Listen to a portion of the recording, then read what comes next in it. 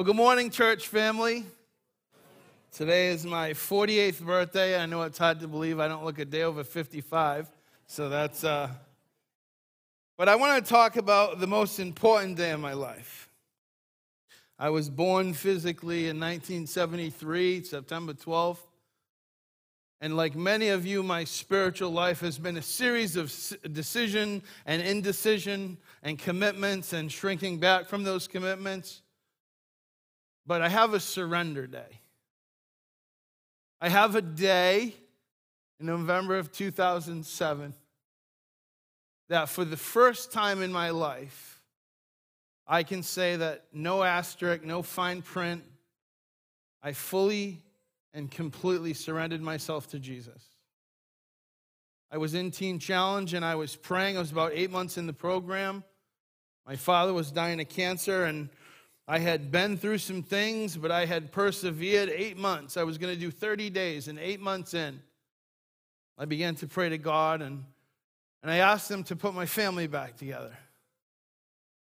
I asked that He would give me my wife back, and He would give me my kids back, and He would let me make a life and put back the pieces together that I had demolished. And I remember, not an audible voice, but clearly outside of my train of thought, deep, deep in my spirit, this voice that said, I will not do that. And I thought, maybe you didn't hear me, God. I mean, I've been here for 8 months. I've been doing the right thing. My wife and kids are a blessing. That's good. I want to be a father and a husband. I just want those things back. And I felt Him saying, the only thing I will promise you is the presence of Jesus Christ. Not Jesus plus something else. Just Jesus. Is that enough? And I realized for the first time in my life, I had a real decision to make. If the only promise I had was the presence of Christ for the rest of my life, and nothing else looked the way I thought it should look, would I still follow Him? I believe that everything that's happened in my life is a result of that day of me saying, Lord, I fully, 100% and completely surrender to You. I will hold nothing back.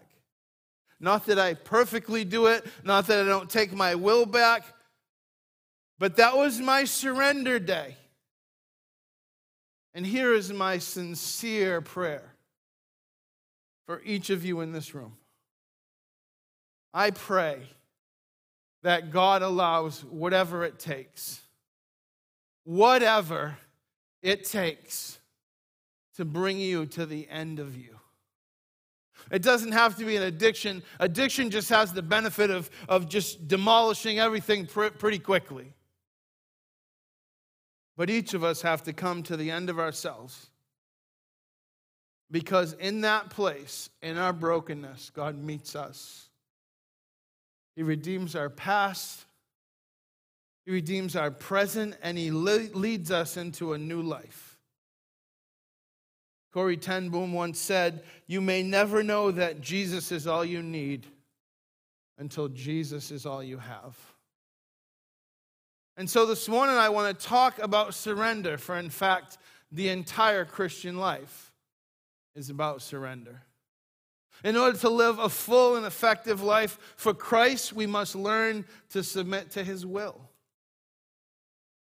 In the dictionary, the definition of surrender, it says it's a transitive verb that means to yield to the power, control, or possession of another upon compulsion or demand, or to give up completely or agree to forego in favor of another. That's what the dictionary says.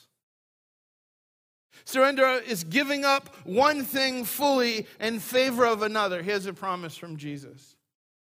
Mark 8:35, for whoever wants to save their life will lose it.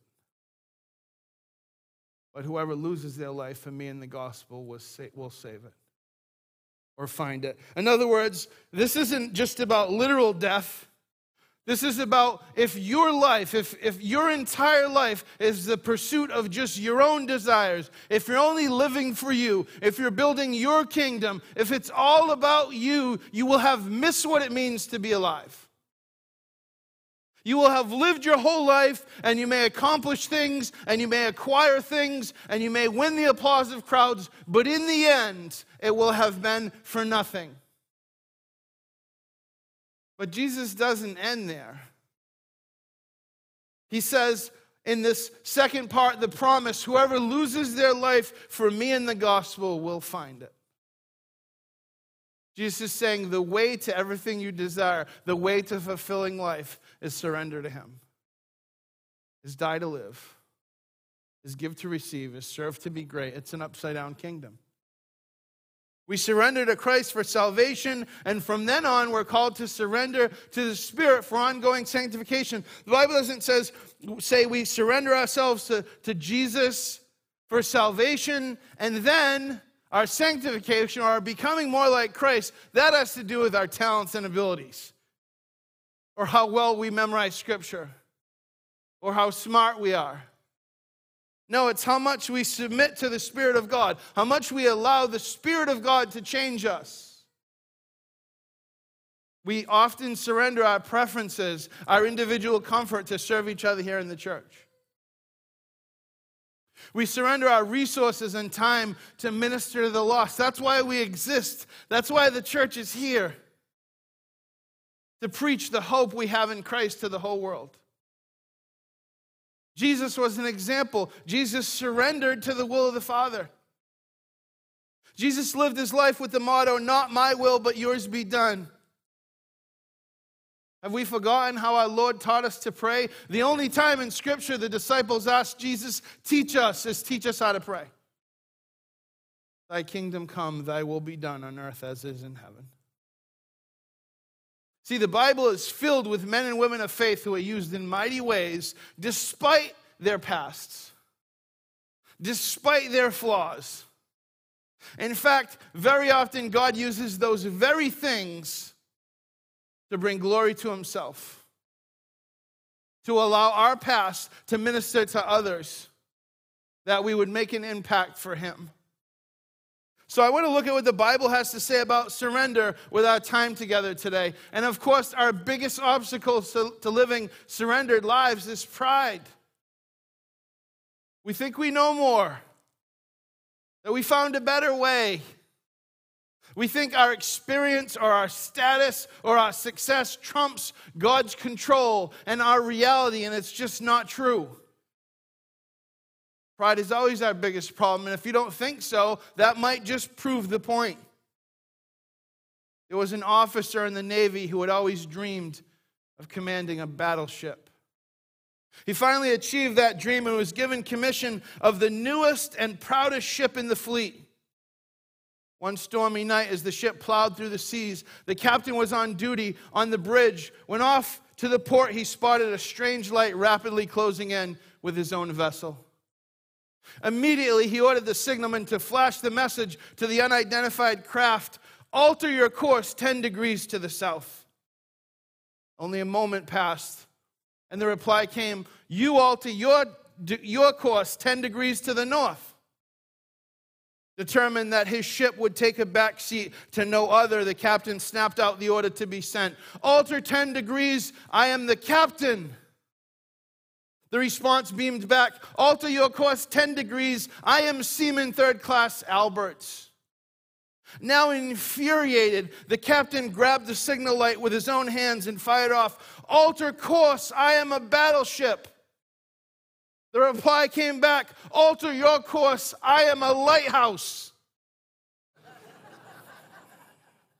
You like that one, Bob? I couldn't wait all week to tell that. See, no matter how important any of us think we are, God's word alone stands as an unchanging beacon. Our course must be altered to his, not the other way around. No matter how much we think we can see and understand, we are fools compared to the infinite and omniscient God who created us and who loves us. and He wants what's best for us. Sadly, how many of us have seen the destructive result of our choices because we wanted to be in control instead of yielding to the Word of God? Father, would you right now prepare our hearts for this word? Everybody in this room, everybody hearing this message, God, would you do what only you can do through your power, your Spirit, and your word? Would you have your way? Would you change us? Would you convict us? Would you challenge us? Would you break us to heal us? That we would be more like your Son, Jesus. In His name we pray. Amen. Last Saturday, I had the pleasure, if you would call it that, I had the opportunity to go and sit with Jean Quinton, who was in the hospital. She had called, and I was able to go and sit and pray with her. And I showed up, and I know this is hard to believe, but I'm an emotional guy, so it's sometimes hard for me to keep my emotion in check, but I was trying to be strong for the family, and so I'm holding it together for the most part, and she's telling me stories, and she's talking about all the people she's been telling about Jesus, the doctors, and, they keep telling her they want to give her medicine, and she's telling them about how she's ready to meet Jesus, and she's telling me these stories about everybody she's telling about Jesus. And then she said to me, she said, I want to thank you for your preaching, because it's made me want to do more. It's made me different. And I began to cry, and she began to cry, and her family began to cry. And then she looked at me and she said, but here I am now doing nothing. And I said, doing nothing? You just got done telling me since I got here about all the people you've been telling about Jesus. You're doing the one thing. And she began to cry, and she said, thank you for that. See, surrender isn't about doing works or doing what we think we should be doing. It's about responding in the moment. It's about taking every exchange, every opportunity to allow the Spirit of God to work through us.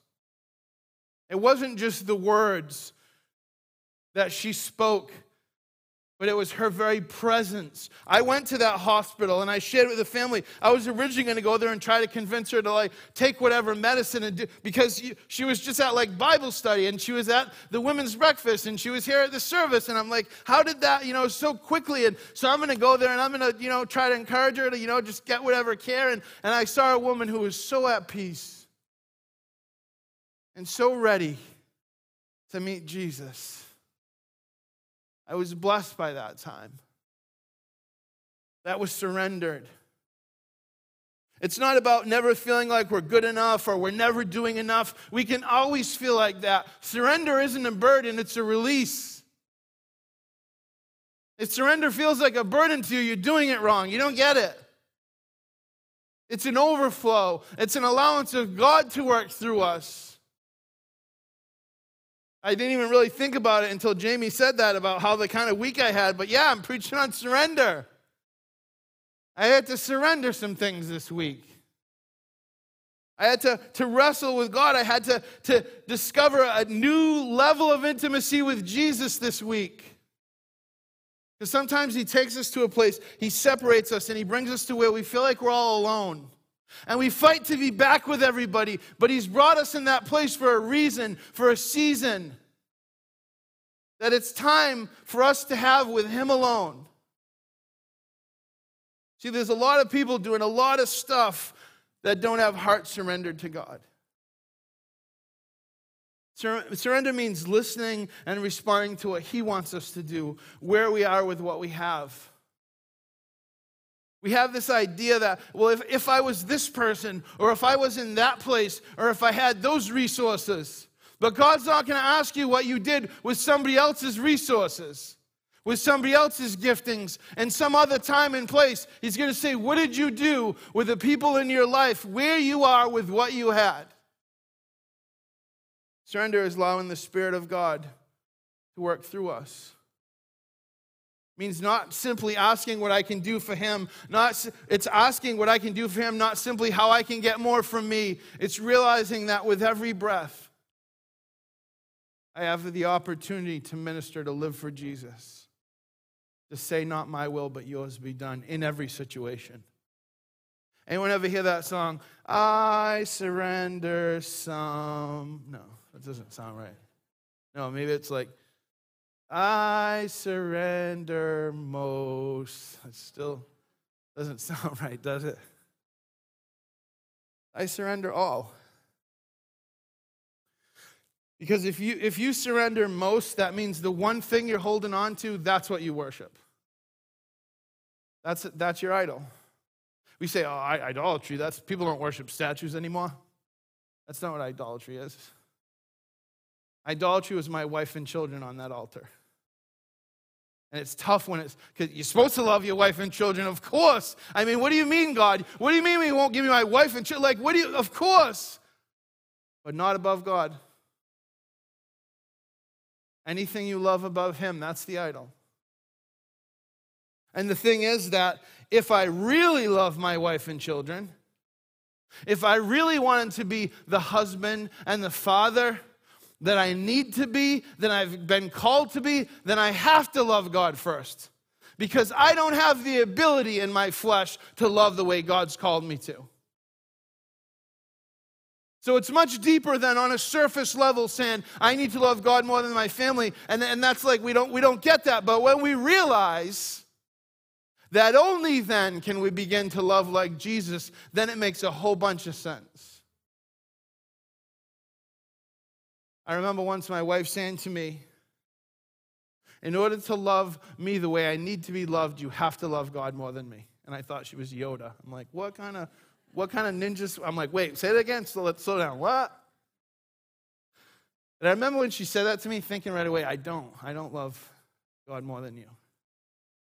I almost thought that was like, good, you're supposed to, I didn't get it. In order to love me the way I need to be loved, you have to love God more than me. So this morning we're going to talk about another man in a boat that needed to surrender. We see a great example of surrender in the life of Peter. I love Peter.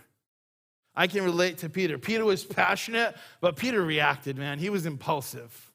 Peter kept doing stuff, and you're like, Peter, whoa, buddy, hey, easy with the sword. Like, slow down there.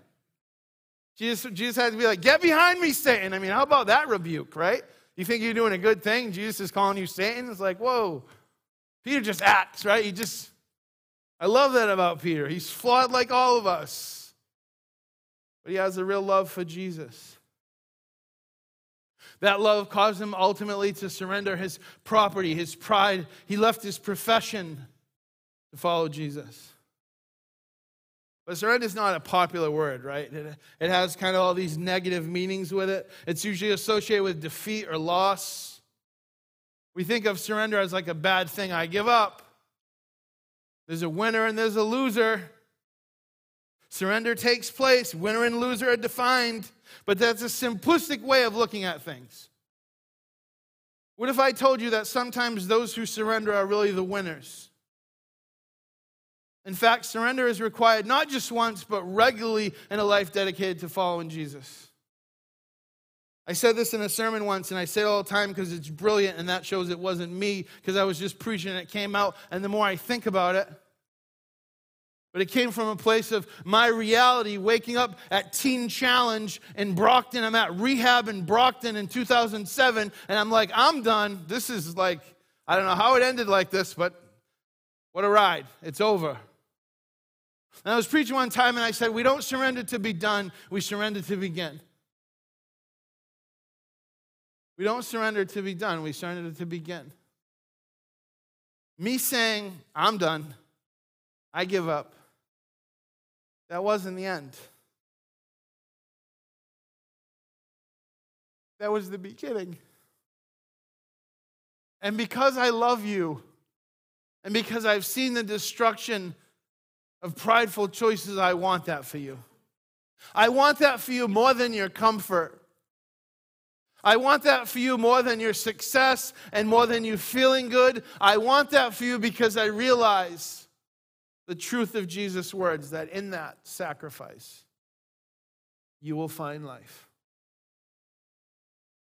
Complete surrender to Christ, our unshakable lighthouse. You know, when we put the new logo together, I've always liked lighthouses. I remember my father brought me to Ned's Point in Mattapoisett on his motorcycle when I was like 8 years old. And I just like lighthouses. I like the ocean. And then I remember hearing about how New Bedford used to be known as the city of light for all the whale oil. And I like the idea of it now being the city of light for Jesus. And so we wanted the lighthouse. And there was a lady that's been part of this church for a long, long time. And she said to me, you know, Pastor Burroughs, who founded this church, used to have a little lighthouse out front. I didn't know that. But God knew that, because this is his church, and it doesn't matter who's standing up here. And someday it's not going to be me, it's going to be somebody else, but it's his church. And he's going to do his work. Luke 5, verse 1. Take a minute if you want to turn there. Luke 5, verse 1. We're going to read the scriptures, and I'm going to point out some things and try to apply them to our lives. Luke 5, verse 1. One day as Jesus was standing by the lake of Gennesaret, the people were crowding around him and listening to the word of God. He saw at the water's edge 2 boats left there by the fishermen who were washing their nets. I want to point out that Peter was not interested in Jesus right there. He got into one of the boats, verse 3, the one belonging to Simon. Jesus was interested in Peter, and asked him to put out a little from the shore. Then he sat down and taught the people from the boat. When he had finished speaking, he said to Simon, "Put out into deep water and let down the nets for a catch." Simon answered, "Master, we've worked hard all night and we haven't caught anything. But because you say so, I will let down the nets." There's doubt, but there's obedience. Verse 6, when they had done so, they caught such a large number of fish that their nets began to break. So they signaled their partners in the other boat to come and help them. And they came and filled both boats so full that they began to sink. When Simon Peter saw this, he fell at Jesus' knees and said, "Go away from me, Lord. I am a sinful man." For he and all his companions were astonished at the catch of fish they had taken, and so were James and John, the sons of Zebedee, Simon's partners. Repentance and belief. Then Jesus said to Simon, "Do not be afraid. From now on you will fish for people." So they pulled their boats up on the shore. They left everything and followed him. Mission and surrender. So before we dive into our text, I want to give you a little background about Peter. Peter had already met Jesus once. A couple of his business partners had introduced Christ as the Messiah, but Peter wasn't really interested. John was a couple years younger, kind of a kid. Peter's like, "I'm wiser, I'm older." These guys fall for everybody that came around, because a lot of people come around preaching. A lot of people come around saying they're the Messiah. Peter's like, that's good for you guys. I'm going to fish. You ever hear anybody start to tell you about Jesus, and you're like, "Yeah, that's good for you, but I'm gonna do my thing over here." Wasn't interested in following this Jesus. That's where we find Peter at the beginning of the passage. Been out fishing all night and didn't catch anything. And so him and his partners are sitting on the shore next to their boats, and they're cleaning their nets. And we dehumanize some of these stories, but think about it. Not only is fishing a tough gig on a good day, but he's been out fishing, didn't catch anything. So he's fishing all day, doesn't catch anything, he's discouraged, and now he's cleaning up. And what do you do at the end of the day? You're trying to clean up, you want to get home. This is the context, because we just read it and we pretend like it, like people in the Bible were like, have these, they were super spiritual. He was tired, he was dirty, he was discouraged.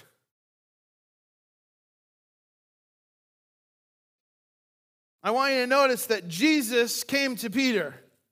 Although he was teaching a multitude of people, I believe his primary goal that day was to engage Peter, to bring Peter to a place of surrender. The point I'm trying to make is that we need to be willing to come to Christ as we are. Peter was dirty. He was tired, fishing all day. He could have been like, let me go home. Let me get cleaned up. Let me take a shower. I've had a long night. Maybe we can grab coffee down the road. I'm covered in bait. He wasn't dressed to meet God. In fact, when Jesus asked to borrow his boat, He had every reason in the world to say no. I mean, he could ask the guys would be like, hey, listen to this guy. Like, now he wants to borrow my boat. Like, Jesus, I've been fishing all night. I haven't caught anything. I'm cleaning my nets. I'm tired. I want to go home. My boat, like, come on, buddy. But he surrendered and obeyed. Imagine had he not. Imagine when Jesus pursued Peter, and when Jesus called Peter to his surrender, that made no sense. Imagine if it would have stopped there, because it would have made sense for Peter to ignore Jesus' request. This is important because so many people go around trying to clean their lives up. And I've heard people say, yeah, I'm going to get to church, but I got, things are such a mess right now. And so, once I stop swearing and I stop smoking and I stop, when I stop doing all this, then I'm going to come to church. Which is exactly like saying, once I get in shape, I'm going to go to the gym. We'd be like, that doesn't make sense. But people say it all the time. Yeah, once I get my life together, I'm going to. That's not how that works. John 3:16, for God so loved the world that he gave his only begotten Son, that whoever believes in him should not perish but have everlasting life. The Bible says, while we were yet sinners, while we were in our filth, Christ died for us. His Spirit will work to clean us up. We have to surrender now, not down the road, not at some imaginary perfect point when we're all cleaned up. Now, today. You are here not because somebody nagged you to come, not because you feel bad because you haven't been here. You are here right now because God wants to meet you in this place and he wants you to surrender some things. That's why you're here. That's the only reason you're here. So don't come up with some down the road hypothetical scenario. Some day where everything's aligned just right, where you're going to surrender to God. Tomorrow isn't promised. Today's the day. The Bible says in 1 John 1:9, if we confess our sins, he is faithful and just to forgive us our sins and cleanse us from all unrighteousness. It doesn't say all unrighteousness except that really bad stuff. All unrighteousness this week. It says, if we confess our sins, he is faithful and just and will cleanse us from all unrighteousness. What that means is that when God looks at you, because of the blood of Jesus, he sees you as righteous, as perfect and holy and blameless. He doesn't see your sin. He doesn't see yesterday. He doesn't see the past. If we confess our sins. If we surrender it to him. There is nothing we can do to earn God's love. There is nothing we can do to be deserving of God's love. He gives it freely. All he asks is that we surrender to him. To present ourselves fully to Christ just as we are, right here and right now. David Wilkerson, the founder of Teen Challenge, said this, and he was talking about addiction, but I'm going to eject the word sin because addiction is just one piece of that. It's one piece of the brokenness and the hopelessness. It's just one sin among sins. So put your flavor of sin in there. He said, certainly we cannot claim a magical cure for sin. The devil that hides in the needle, the pills, the powder, and whatever other vice or behavior or idol is so deadly strong that any claim would be foolish. All we can say is that we have found a power that captures a person stronger than sin does, but he captures only to liberate. Jesus wants to capture your heart to set you free, and we resist. He captures only to liberate. We take up our story, and Jesus is teaching the multitude, and the crowd's getting so big, they're pressing against Jesus, and he needs some breathing room. So Peter, just take me out in your boat. Peter allows it. Christ finishes his teaching sitting on the boat on the shoreline. Once the teaching is completed, I don't think the crowd wanted to leave. I think they wanted to stay there. And I think they wanted Jesus to keep teaching. And so Jesus needs some time. He wants to get away. And so he says to Peter, why don't we go cast out into deeper waters? Why don't we go for a sail, Peter? Now, I love the ocean. In fact, vacation to me is always a beach and a book with people I love. There's never a scenario in which I'm on vacation that there's not an ocean, a book, and people I love. I don't even understand what that would be. I love the ocean. I love the sea. And so they're going to, Jesus has all this time and he's preaching and the crowds are there. And so now he's going to tells Peter, hey, Peter, why don't we go back out into the deeper waters? Now, Peter had been on that sea all night. As beautiful as the sea is and as relaxing as the sea's rough too. So Peter could have been like, okay, first of all, I'm tired. I worked all day. I didn't catch anything. I'm cleaning my nets. You asked to use my boat. Remember that? Now, I let you use my boat. I was a nice guy. And now, you want me to go back out there? Hey, Jesus, how about you stick to preaching and I'll stick to fishing? Because that's what I do, right? Peter could have asked his friends, because, we can always, when we make a decision, when God's prompting us, but we don't want to do it, we can always find like those 10 people we can call that'll be like, yeah, you're right, you shouldn't go out. Forget about it. That guy's crazy. He's just trying to take advantage of you, trying to take your boat out. No, you go home. Peter could have done that. Peter had every opportunity to not respond to Jesus' commands, who didn't make any sense at all. Sometimes you can have the best boat and the best equipment and the best workers, and the fish just aren't biting. Peter knew that. Peter could have said, Jesus, I don't think you understand. I've been fishing all night. The fish aren't just biting today. But he doesn't do that. You ever get tired of serving the Lord? You ever feel like you've offered, you haven't seen any results? Peter would have had to wash his nets again, right? Think about that. There's a million reasons Peter could have made excuses not to do it. And Peter replied like this, Master, we have toiled all night and we have taken nothing.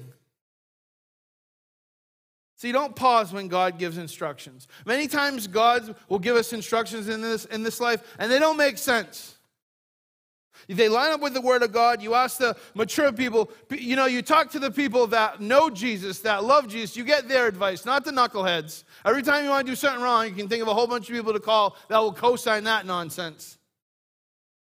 I'm talking about the people you know that are going to speak truth in life to you. See, when we choose to obey, we are always better for it. Something changed in Peter. And I believe at this point that Jesus looked at Peter. The eyes of God looked at Peter. And Peter said, because you say so, Lord, I will. Peter was in an exchange. He had an opportunity. He had a decision to make. This was a huge surrender for him. It went against everything he knew as a fisherman. He had to let down his pride. He had to surrender all his knowledge of how fishing works. His claim as captain. But surrender must precede the blessings that God has for you. And Peter discovered in the next moments what happens when you surrender your life over to God. Because the scriptures say that immediately the nets were full. And that, in fact, they caught so many fish that the boats began to sink. And they called other boats to join them, and they began to sink. So that Peter knew this was a supernatural event. This wasn't just a good day fishing. Peter knew who Jesus was in that moment. See, God can't bless you unless you surrender to him. And this isn't a prosperity gospel message, because most of the time, the blessings are not physical. In this case, it was fish. But many, many times, the greatest blessings are not material. The book of Job, where there was such difficulty, such isolation, such trials, battling with God. Even his wife, you think that you go through stuff, maybe your friends leave you, but even your wife's going to stick around. And Scripture says at one point, his wife looks at him and says, would you just curse God and die? Hey, thanks for the pep talk, honey. Did you read that in some, romance? So what is that about? What was the blessing in Job? Getting all his stuff back? Or was it knowing that God wasn't going to leave him? That through his trial there was a deeper intimacy. That through his surrender there was another level of understanding of who God is. Peter does two things that are very important. He acknowledges that he's a sinner, and he recognizes Christ as the Messiah. And so he submits to Jesus as Lord. And once Peter is fully surrendered to Jesus, Jesus can complete the plan that he had for Peter's life. See, if Peter hadn't have responded, if Peter had walked away, he would have missed out not only of the greatest catch of his life, but of the greatest calling of his life. Because Jesus said, you're not going to be a fisherman anymore. I have something different for you now. And Peter's complete and unconditional surrender is a picture for all of us. In verse 11 it says, when they had brought their ships to land, they left everything and followed him. That means that after his best performance as a fisherman, if there was any reason to stay a fisherman, this would have been it. He left it all behind to follow Jesus. Now, you don't have to leave your profession unless she calls you to. There's no... you're not more favored if you're a preacher than you are a doctor or anything else. But in this case, Peter was asked to give it all up for Jesus, and he did. So what is God asking you to give up for Jesus? What is it that he wants to do in your life? What way does he want to bless you, but it requires your surrender? Maybe you've never acknowledged him as your master. Maybe you think being Christian is just thinking the right thing about Jesus. Maybe you've been a Christian for 2 years or 15 years or 50. But if you're here and you have something in your life that you need to surrender to Jesus this morning, I pray that you do that. That you don't leave this place with the burdens that you walked in with. Peter had to surrender his pride and let down the nets as Jesus asked. He had to surrender his life to the new king. I'm going to ask the worship team to come up now. Just stop for a minute, because sometimes we can hear a sermon and we can be like, oh, that sermon? My wife, she needs to hear that one. My neighbor, oh boy, he needs to hear this sermon. I needed to hear this sermon. You need to hear this sermon. There's nobody in this room that doesn't have things they need to surrender. I read the story of a counselor who worked in New York City, and he tells about how he helped people struggling to surrender their lives to Christ.